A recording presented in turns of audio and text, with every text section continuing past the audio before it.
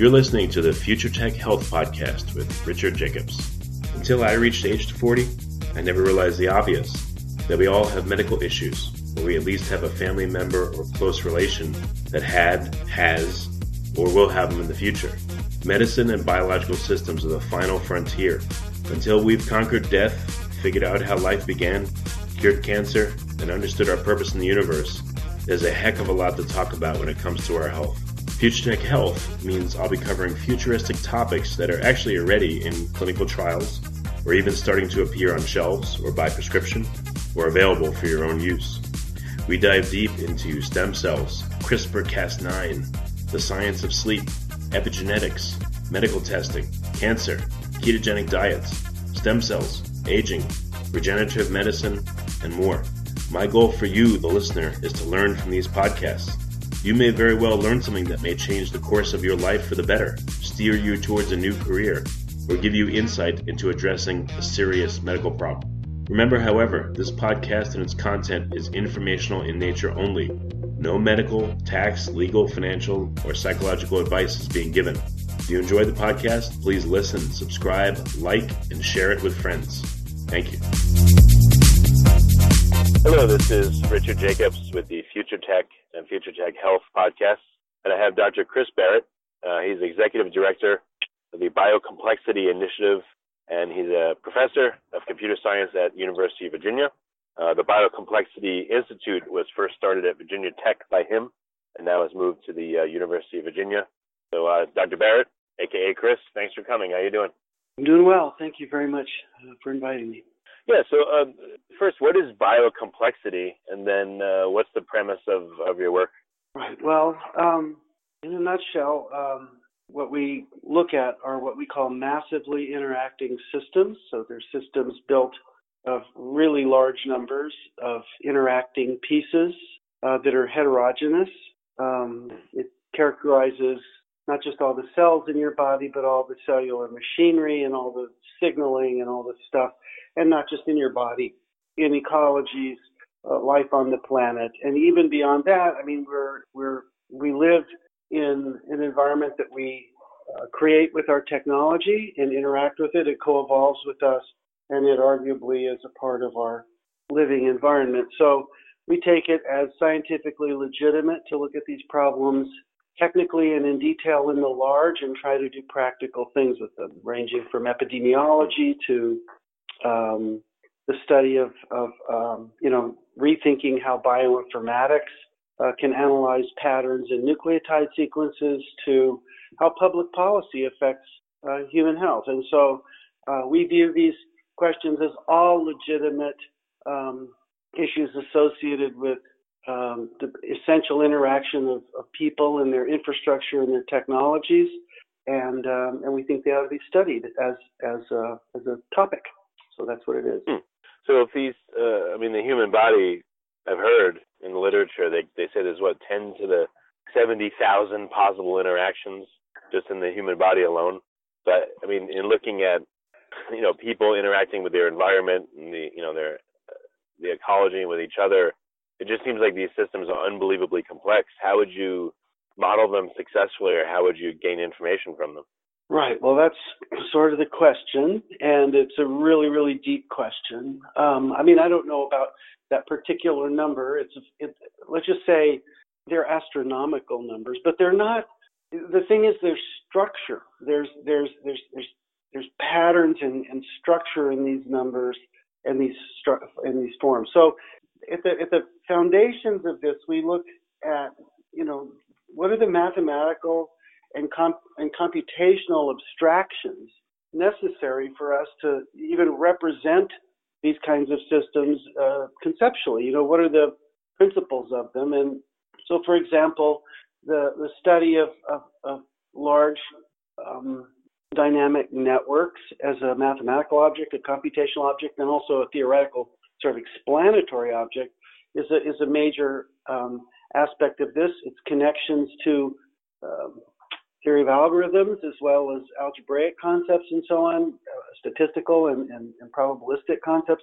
All of these things at the foundations allow us to be able to even frame what these questions are. But then if you stay only at that side of things, you sort of forget what you're studying. So we take on actual questions. We don't try to answer every single question about the human body at once, or society or anything else, but we might be very interested in how flu epidemics operate and how to study them maybe a little differently than they've been studied in the past. And if we can get some insight into, on the one hand, individual biology, even individual choice behavior and activities, and the population level effects of a disease and how they affect things like public policy and pharmaceutical priorities and stuff.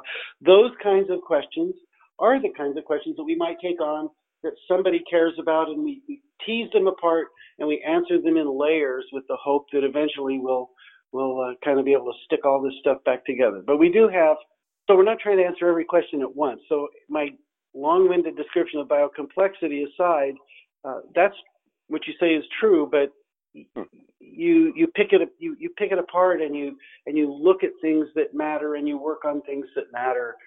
So interdependent infrastructure, how that co-evolves with human activities, epidemiology, and how public policy interacts all the way down to, say, antimicrobial stresses on microbes that lead to antimicrobially resistant bacteria, for example, or how ideas spread in populations and lead to concepts of common knowledge. All those are fair. They have real applications, and that we work on them in terms of those applications and derive this theoretical program. So, all right. So what are some of the main learnings that you've figured out from studying complex systems? It sounds like one thing you mentioned is, well, they always seem to have structure, so that helps simplify things.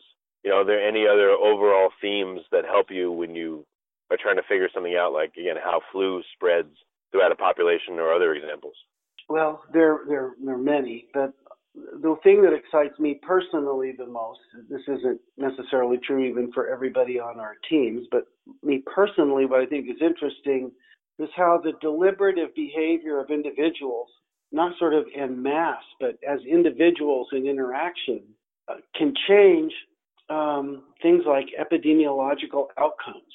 I mean, if we have limited resources to deliver, say, antivirals in the face of a viral epidemic, and there's a question about whether we would sell them and let the market figure out the distribution of these things, or we would, in the name of the social good, calculate who needs to get them and deliver them into the world in some sort of fair and policy-driven way. Either one of those two options, we've studied this sort of continuum. What we find out is that the decision-making properties of individuals in these systems have a lot to do with, if you balance how you deliver these things and you allow people to be involved, things like their fear, how much information they have, how much money they have, what they're willing to spend, and their other constraints, all come together in ways that change how people behave and what they do, and that affects the outcome of diseases. So it isn't like we're just this, aggregate blob powerless against some virus. We're an active interacting system, and our individual sort of cognitive level behaviors, or if we add computers, computational features, actually are causal. They cause changes in this system. And that's a very, very compelling and interesting path into the future for a lot of reasons, not just about epidemiology. This is just an example, but it's a really, really cool thing that individual deliberation is actually, so important to things that don't seem to have anything to do with deliberation, like the spread of a virus in a population. That's interesting. Well, all right. So I would figure that, yes, individuals can influence greater things in themselves, but I would also think in a lot of these systems you see kind of a Pareto or a skew or an 80-20, where, maybe many individuals don't influence it much, but a few influence it in an outsized way. Do you see that? Or do you see uniformity? Well, Pareto, so things like Pareto, for example, or any other sort of, like in epidemiology, there's compartmentalized models that take the whole population and divide them up into unexposed, exposed, susceptible, exposed, infected, asymptomatic people, and then there's these rate equations that drive things around into these pieces. You can treat things in these compartmented sort of aggregate models. You can do the same thing with Pareto sort of analysis at the level of markets, where people are just sort of blurred, or not just people, but agency generally, companies and markets and all kinds of things are blurred into these aggregates that have properties like Pareto. You can also take Pareto-like models or underlying generators that give rise to Pareto-like properties and assign them to individuals, and you have a whole different level of understanding about where things like those properties come from and how they apply and can be managed. So there's no question that there are aggregate level properties, composite sort of phenomenological characterizations of things, but there's also, and this is where the complexity part of this oftentimes comes from, it's not always true, but this bottom-up notion that most of complexity science in one way or another adopts is a really interesting thing to consider. And in living systems, of course, at the bottom, if you really start looking close, we're all just a bunch of little machines, interacting machines that don't know what they're doing other than their own little machine thing. Yet they give rise to these living systems, and I would just say that direction of work is also interesting, even with stuff like 80-20 Pareto and many other population level or aggregate level phenomena. So what kind of systems have you studied in detail, and what interesting things jumped out at you from studying them? Okay, well, we've studied lots of different kinds of systems. One of the jokes is when we start to give this presentation to in academia, say, well, this is sort of like the Department of Everything department, because we're really problem agnostic. We're really interested in these tools and methods. So the kind of... Well, you got to have favorites. That's what I wanted to ask you. Yeah. So we've done a lot of things. So starting back some time ago, we've looked at very large-scale warfighting systems, like campaign-level warfighting systems, armies in contact with armies, with, air forces and navies and armies and all the things that constitute them in increasing level detail. This is just as a matter of, to sort of go from our last point, there are also historical models in combat modeling that are based on aggregate models of attrition, which are also coupled rate equations. They're rooted in something called Lanchester equations, but they basically give you a population size and a rate of attrition. And so words like force multiplier and stuff like that have entered the vocabulary actually came from those old warfighting models. But those are also aggregate phenomena that we look at, like force multiplier is such a concept, just like Pareto. But there's in that sense, and but we look at these. We looked at these. This is some time ago in really a lot of detail, where individuals and individual units and so on were studied, so that if we change the technologies available to these individuals, if we empowered them with AI or different weapon systems or something, the outcomes would be different, or different communication systems, or even different strategies. And so this involved a lot of scale up to get to continent level or country level things with all these little bits and pieces. This was quite a while ago, but we also studied then the platforms themselves and AI being introduced in interaction with human, for example, air crew and fighter aircraft and stuff. Interacting satellites, small satellite systems, interacting space. So you can see that this is one sort of class of work that is network-centric and lots of pieces and have been studied in aggregate and needs to be known in detail, and it has all the properties I talked about. We studied those. We studied interdependent infrastructure, so socio-technical systems like transport, communication, energy systems, and them being coupled to one another. They don't exist without people, and they're driven by people's needs, and they exist not just at human scale, but they exist for human activities and have human health consequences and human behavioral consequences. In any case, we studied those for a long time. We studied transportation especially a long time and focused on the detailed microsimulation of having every individual with an activity intention, with questions of behaviors and intermodal networks moving, and then calculating all the way up through traffic flows, and then measuring in, whether the traffic flows actually look like real traffic flows. And once we got it to where we could believe that, then we would change the world and say, what would happen. And you could couple that to air quality, and you can couple it to economics and a lot of other things. And we do similar things with electric power markets, where we looked at how electric power market dynamics are coupled to the control systems that operate the power generation and distribution systems. We're not the first ones to look at that, but we did look at that. And what we did do was take these disaggregate population activity models that were developed for things like transportation, adapted them, and used them for demand-side electricity models. And then that's another thing. Then we have looked for a long time now at infectious disease,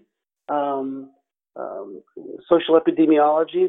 We generate the social networks that produce the interactions that the diseases, that produce the networks that the diseases spread in, depending on the kind of disease, the kind of interactions and stuff. This has a lot of influence on what you recommend to mitigate outbreaks, things like understanding if you were in the middle of a pandemic or even a national epidemic, and you had National Guard forces that needed to be available to deploy, they needed to be combat ready, say, then the question is, what do you do? These National Guard guys are stuck in a civilian population like regular civilians. They're in the middle of an epidemic. How do you maintain force readiness for deployment? We've studied questions, many, many questions, but that was one of the questions we studied. So you told me about a lot of the things you studied, but what about recommendations you've made, and did you observe the effects of them, and were there any surprises? Right. Sure. Okay. Well, in every one of these systems, every one of these was built from the perspective of building analytic systems for decision making. None of them were built or taken into study for purposes of merely thinking about something, thinking about a combat system or thinking about a satellite system or about transportation. All of these were either in the acquisition process or in the specification and design process for these platforms. They were driven by these applications, and they affected these outcomes. In the case of the transportation systems, most of that work was funded by the Federal Transportation, the Department of Transportation, the Federal Department of Transportation. But they're deployed through the municipal planning offices. That's a long story, but that technology affected how plans that distribute this, trillions of dollars of infrastructure funding are used as relates to transportation planning. So every one of these has been used for the purposes of actual enabling decision analytics. In terms of the epidemiology work, one of our main sponsors, again, is the Department of Defense and the Defense Threat Reduction Agency. We have a project there that's been going on for over 10 years.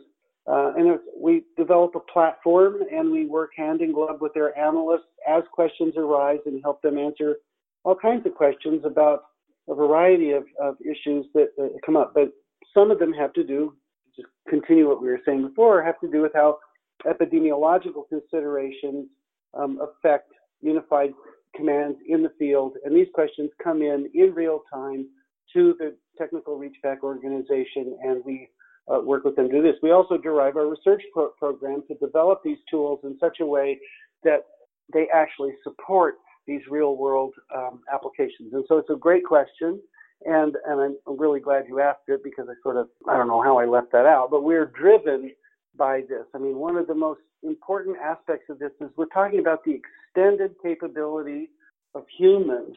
This is in itself a biocomplexity issue to sense, perceive, interpret, and reason and act on the world that they live in in an increasingly networked world where the interactome that we are dealing with, and there's nothing virtual about this, is, for example, the computational and communications media layer. Those are real interactions. They're real human-mediated interactions, and they're transforming what human agency is. We don't really know very much about it, and we're building tools that fit in there anyway. So I think it's a really interesting question that this is all rooted in application. 100% of it is rooted in application, and all of the research is being derived from needs that can't be met with, arguably can't be met adequately with existing less discrete and detailed analytics. Well, do you feel like you've had enough sophistication to be able to model these complex systems, or have the attempts failed, or have they worked? Have they worked really successfully? What would you say? Well, life is full of failure. But I would say that I can't think of any total failures we've had. We've had disappointments and partial failures here and there, I suppose, for any number of reasons. But generally speaking, I think the way that you would describe our overall progress is that we can do what we can do now. We're not going to lie to anybody about what we're able to pull off and what we're not. Our research will take us in a direction, and we get better and better and better over time. And I'll give you one example before I answer the other side of that question, like what are some successes? One example, this isn't one of those successes, but this is a good example. When we first started calculating like transportation systems, to calculate the person by person, second by second activity in an entire urban region with millions and millions of people in it would take, once we got everything set up, which might take 6 months, it would take like 3 weeks or something to run the calculations, to understand, to just run the calculation.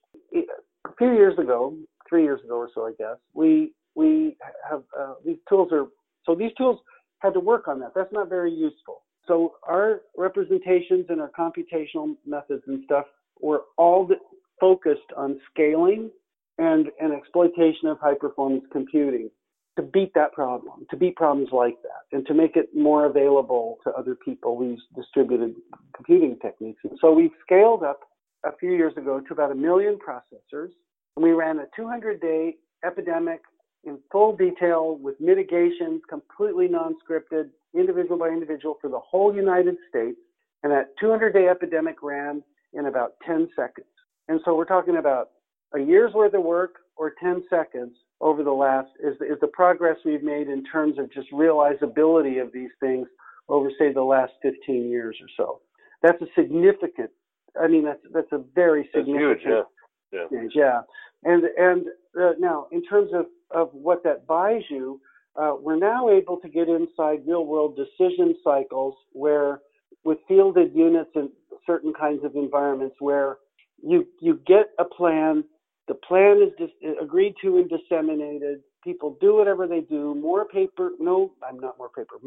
information comes in, you make another plan, and these work like in, say, 24-hour cycles. Let's say it doesn't have to be 24 hours, but let's say it's a 24-hour cycle. So, and let's say that you're on opposite sides of the world. So while it's daytime here and they're working, it's nighttime there, and things are playing out, and so on. So it could be, in West Africa, and the United States isn't quite 24 hour, light dark, but it's different. So in the Ebola outbreak a few years ago in West Africa, we were involved in using these tools on first of all, just establishing what the dimensions and characteristics of the outbreak were, because the data was problematic to get. Knowledge of the area wasn't very good. The information was weak, and to understand how to stick together what we had and to get to be specific about what we needed, we helped in that process. To understand what the dimensions of the disease were, the disease had to be modeled, and it wasn't well modeled. We were able to pull that together pretty fast on this platform because it doesn't care what the disease is. You just have to get the parameters and stuff right. But we didn't know what they were, and even things like where's the population, where are they going, and like, does the map say the roads are here, but if you see where the people are, they're not where the maps say the roads are. It's complicated. And then there were social determinants in their behaviors, like funerary practices and other kinds of sanitary practices and other things that were involved in the spread of this disease and were instrumental. And so, in addition, there was the supply chain logistical problem of the 101st Airborne Division delivering emergency treatment units into the United States is responsible for Liberia, so you don't want to put a treatment unit in. It's like a tent hospital sort of thing. You don't want to put one of those things in someplace that suddenly pulls all these people together and creates a real hotspot for infecting people. On the other hand, you want it to be in a place where people will come. So you're going to use multiple of these things. You're going to put them in place where the next one goes is dependent on the reaction of the population to the first one and the progress of the disease. And so it's a very complicated nonlinear planning problem, and that was embedded then into all this other computational and projected machinery, and we did fit all that inside this 24-hour rotation cycle. So that's an example of where a research tool was used, technically speaking, for purposes of demonstration in an operating environment, and it was a bit of a success. And it used basically everything I told you about. It used infrastructure modeling, population modeling, mobility modeling, sort of onboard individual, sort of economic reasoning and behavior, health modeling, and many other, well, basically everything I talked about. And one of the things we also modeled was a communication system. So there's that. We've also modeled nuclear weapon detonations in Washington and all kinds of stuff for different people that have different uses.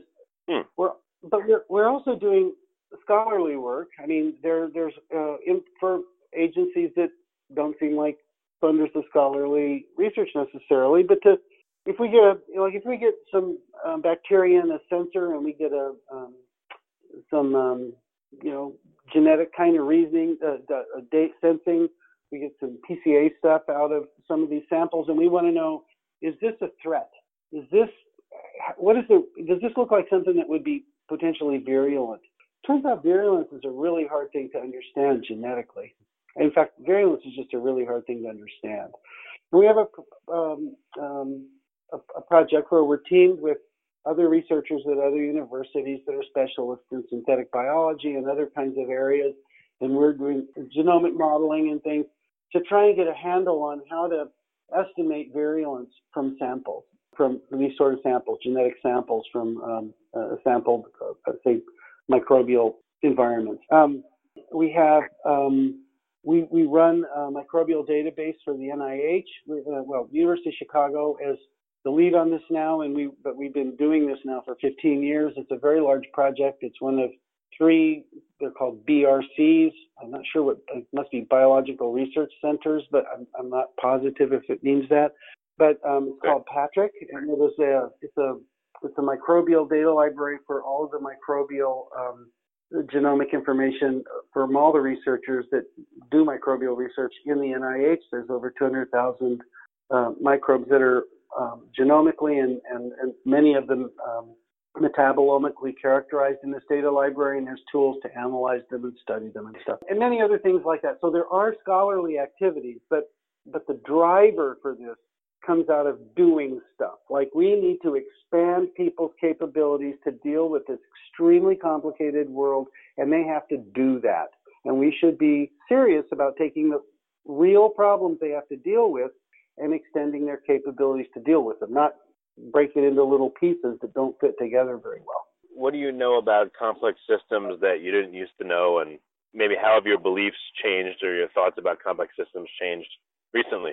I was around at sort of just at the end of the first generation of the Santa Fe Institute, which is sort of one of the mecca points for, well, I shouldn't say that, one of the original locations for the serious consideration of complexity science and complex systems. I retired from Los Alamos before I went to the Virginia Tech, and I was there a long time. And at the beginning of the time I was there, was still in the early stages of establishing the respectability and the reality of this kind of thing being a discipline. And at that time, it was heavily influenced and driven by physicists. And not too surprisingly, and given its proximity to Los Alamos and the connections to the other folks that were associated with the startup of this, but also economics and other things. So there, Kenneth Arrow was there, and on the economic side of things, and Marie Gell-Mann was there. There's plenty of on the physics side of things. So there's lots of tension, but it was all these sort of traditional disciplinary sort of silos, wondering if maybe physics could be extended to to consider complex systems, or whether economics held the key and game theory or something held the key to understanding what we meant by complexity. And it was focused on a analytical and a mathematical perspective that was very much rooted in where those disciplines came from, and it was really exciting and beautiful, and still is. But it's evolving to now and so the physicists were running around telling everybody how they were going to do biology, or whatever. Economists were telling people what evolution really meant, and so on. So now what we begin to see is that computer scientists are doing that. Now that computer scientists are taking over, psychology, they're taking over biology, and this is a very, very interesting situation. It almost certainly is a new phase, but this is a fundamentally different and interesting phase. And so I think I would say that what I believed it at the beginning, but what I believe more and more is that there really is something to this notion of complexity science, or complexity, this idea of the importance of local properties as well as emergent and co-evolving global constraints that are structural. They could be structural in the dynamics. They could be structural, in static features. They could be structural in the form of social rules and common knowledge. Things like laws are structures that frame domains of decision making that individuals can engage in, and rules of interaction, and those rules of interaction and those boundaries constrain or define even social structures, which is their purpose, I guess. I think we have a much richer understanding of that. And what I think the most surprising thing to me is that I think we're coming up on a place where we can really say that instead of what I was talking about before, we want to extend human sensing and perception and reasoning and stuff.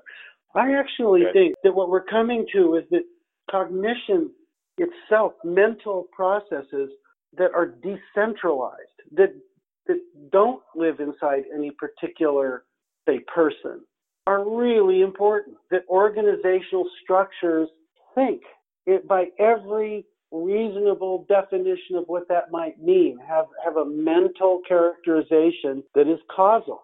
It's not just some funny thing to talk about, like Timothy Leary might want to talk about. Not like that. Like, it has engineering and economic and social and consequences. And that and this is really becoming more apparent to me. And I'm very surprised. I mean, to the point that I wonder if any reasonable definition of cognition requires that the thing that's cognate, or mental constructs generally maybe, that the cognate thing has to be alive even. I'm not sure that life is a prerequisite for mental properties. I mean, it just seems earlier you seemed to say, though, that, we're humans, for instance, are just a bunch of dumb machines. Maybe I mischaracterized what you said, but now you're extending cognition to non-living things. Yeah, well, I mean, we are, of course, made of the same kind of, we're made of stardust, right? And so that's just the truth. And configurations that spontaneously come together these are autocatalytic forms. So they form themselves, they create themselves, and they elaborate themselves. And I'm saying that there's this other kind, this mental kind, this sensing, interpreting, deliberating, supervening. You think that's the property of a complex system itself? Yes, I think and not only do I think that, I think it looks more and more like that's a completely legitimate way to. There's certain constructions when you get certain kinds of instructions, then you have something to see. Otherwise, frankly, we wouldn't be able to make any kind of something or other out on a computer that we could legitimately call machine learning, for example, or machine like visual identification or something. These are they're not alive yet. I mean, they're not like they're those are proto-cognitive or proto-mental features, and we're right on the edge of these things where we look at organizations themselves, like organizations of machines and people, or even just people, organizations of people, that the organization itself has what, by any reasonable definition, looks like cognitive properties. It learns and adapts and remembers and is robust to replacement of individual parts and all of those kinds of things. Those kinds of features just, so we don't know what I'm talking about. We don't know how to think about that yet. But what I'm surprised by is that I think this is appearing on a not very distant horizon, that we are going to have to deal with this directly. This is not going to be, like I said, some sort of purely intellectual conversation. It has meaning, and I'll give you an example of where it can have meaning. A really important example is that there's almost a canon in science that whatever the truth might mean, we're not sure exactly what it means, but whatever it is, data is the source of the truth. And I think that we have to realize that in things like military systems, financial systems, and just everywhere, viruses interacting with cells and frogs that are camouflaged and every other thing you can imagine, deception and the untrustworthiness of basic data is a natural form.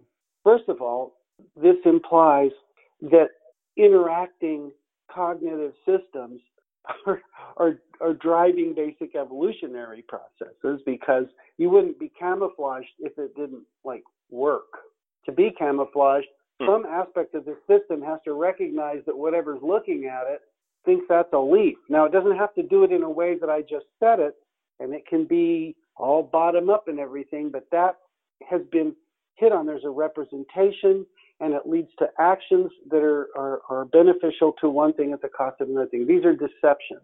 In rethinking interacting cognitive systems, this naturally occurs. It occurs in a deliberative system where you have causal things that are associated with, by state interpretation and deliberation. These issues come up. So what I'm saying is, with these systems, do you think in non-living complex systems that cognition is an emergent property of the system, or is that way off base?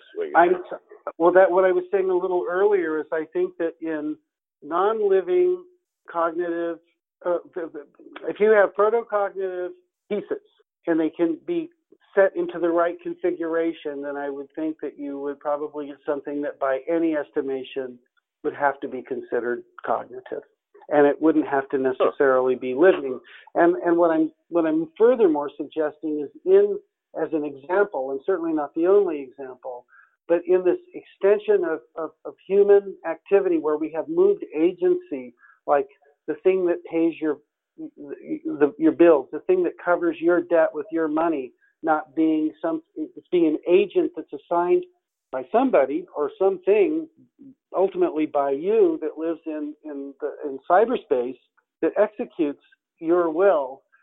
You're surrounded by sub-agents that are as connected to you as your own arms and fingers from the point of view of personal agentic responsibility. And those things do things. And the sophistication of those agents and their networks are growing. And what I'm saying is that humans in that interacting, the human connection to that medium of interaction is something that will transform concepts of agency, responsibility, who you are, the definition of what it means to be a person. And I think it's happening very quickly. And what I'm moreover saying is in there, issues like deception, this is just Dodge City in there right now. We don't really understand it. It's just running. And it's very interesting that we are having So we implement things like social media. Everybody likes social media. Everybody uses it. At the same time, everybody is aware that things like Arab Spring and the sequelae from Arab Spring and in the current political climate, our politicians, our national leadership is communicating and affecting individual behaviors and beliefs with stuff like social media and not through conventional media. You know, when the Constitution was written, the post office is in the Constitution. It's a democracy is the technology for distributed decision making and the distributed sovereign. The post office is the communication system. It's a technology, and it's enshrined in the Constitution. And we have the communication platform that we have now goes far beyond the traditional post office, but it's still associated with the distributed, agency of things like the distributed sovereign. And so I'm just telling you that it's clear that we have social disruption and even phrases like fake news and stuff flying around that tell us that the use of information in these complex interactions is really pertinent, incredibly pertinent, and we don't understand the cognitive environment that we're in, and we don't understand its composed social effects. The fact that that is so important and real, all of a sudden, right now, when I launched on this, all I meant to say was, that's very surprising to me. It's very surprising that we are at the place where we have to take this seriously, and it's not something we can think about at some institute, but it really doesn't change anything in the real life, which brings me back to your question. Do you really ever change anything? Do you really ever, do anything real, or you just sit around worrying about like all these interacting things? Well, this is my answer. We have to this is real. and having an environment or even a point of view with respect to it, I think is reasonable and important. And so we'll work on these more sort of daily practical issues, but I'm very surprised that we're technologically and scientifically at this state, both in terms of our ability to build things and our inability to understand what they're doing. And I think they're essentially cognitive, and they need to be understood in computational terms. And that's really, I think it's super exciting, but it's also, it's important that this be dealt with because the consequences are real. These are not simple things, in my opinion. So anyway, so it's pretty surprising to me. I think it's really exciting, and that's where I am. Well, very good. We're about out of time, and I guess if this were a simple conversation, it would be ironic, given that you deal with complexity all the time. So what's the best way for folks to learn more about your work and to learn about biocomplexity in general? Well, we've just moved to the University of Virginia, and we have not completely gotten our website back up, but we do have a biocomplexity website at the University of Virginia that's easily searchable, and you can find it and click onto it. It'll help, and on there, the most important thing is you can find some names and some email addresses and some lists of publications. The other thing I would suggest, just from the point of view of any kind of rationale for the last thing I was talking about, is there's a book, it's become actually very popular. I'm sort of surprised about that too, but it's called Supersizing the Mind. It's by Andy Clark. It's kind of a strange name for a book in my opinion, but it's an incredibly good book. Andy Clark is a philosopher of science and cognition, I guess, of mind. It's in the United Kingdom. He is that's a really, really fine book. It's a little bit old now, but he wrote the original paper with a man named David Chalmers at ANU, at Australian National University.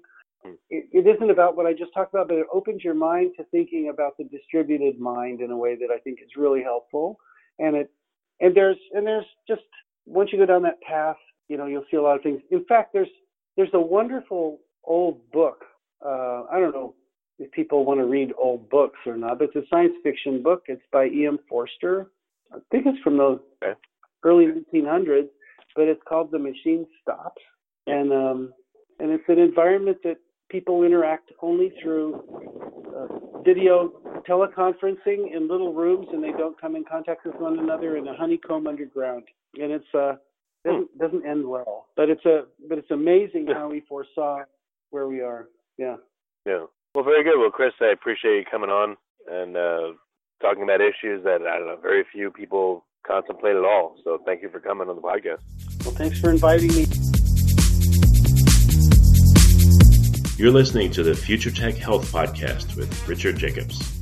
Until I reached age 40, I never realized the obvious, that we all have medical issues, or we at least have a family member or close relation that has, or will have them in the future. Medicine and biological systems are the final frontier.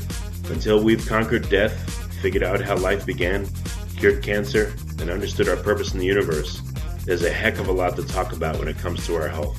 Future Tech Health means I'll be covering futuristic topics that are actually already in clinical trials, or even starting to appear on shelves or by prescription, or available for your own use.